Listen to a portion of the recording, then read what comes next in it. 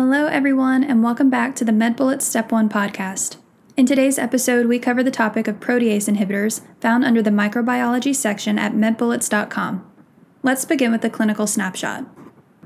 A 34-year-old man presents to the emergency room with acute epigastric pain. He denies any alcohol use. He is HIV positive and currently on highly active antiretroviral therapy. His past medical history is significant for a cholecystectomy 5 years ago without any complications.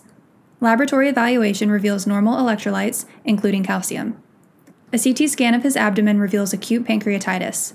Upon careful review of his medications, one antiretroviral medication in particular increases patient's risk for acute pancreatitis. This is a case of acute pancreatitis induced by a protease inhibitor. Protease-inhibiting drugs include atazanavir, darunavir, fosamprenavir, indinavir, lopinavir, nelfinavir, ritonavir, sequinavir, and tipranavir. Protease inhibitors act by inhibiting HIV-1 protease, which cleaves HIV mRNA. This prevents complete development of new viruses. It usually requires multiple mutations in the POL gene. Clinically, these are part of the highly active antiretroviral therapy. They are second-line therapy for patients resistant to first-line therapies.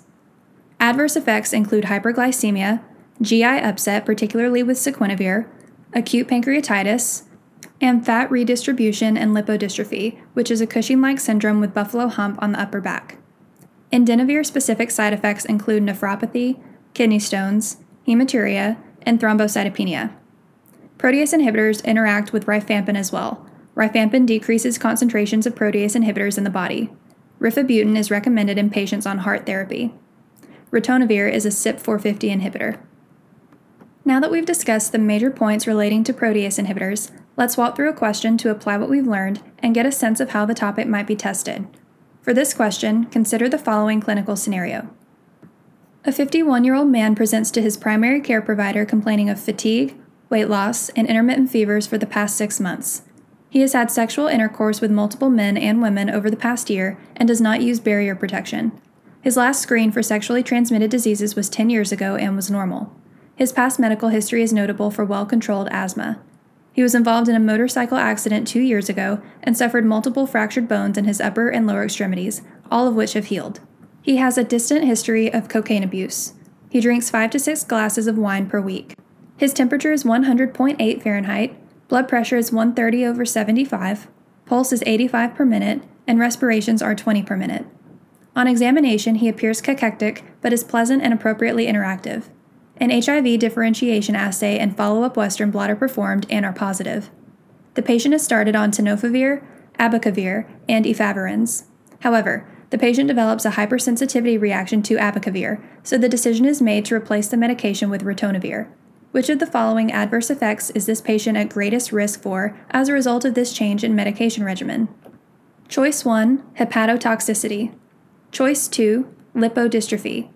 Choice 3, megaloblastic anemia. Choice 4, myelosuppression. Choice 5, peripheral neuropathy.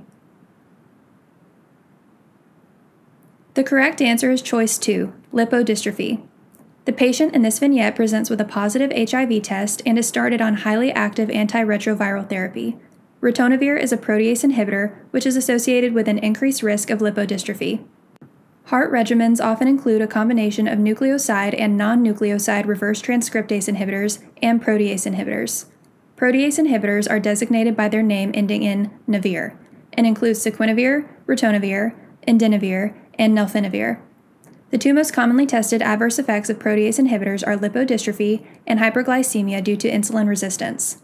In protease inhibitor-associated lipodystrophy, patients may present with fat accumulation in the abdomen and a buffalo hump on the upper back. Let's also discuss why the other choices are incorrect.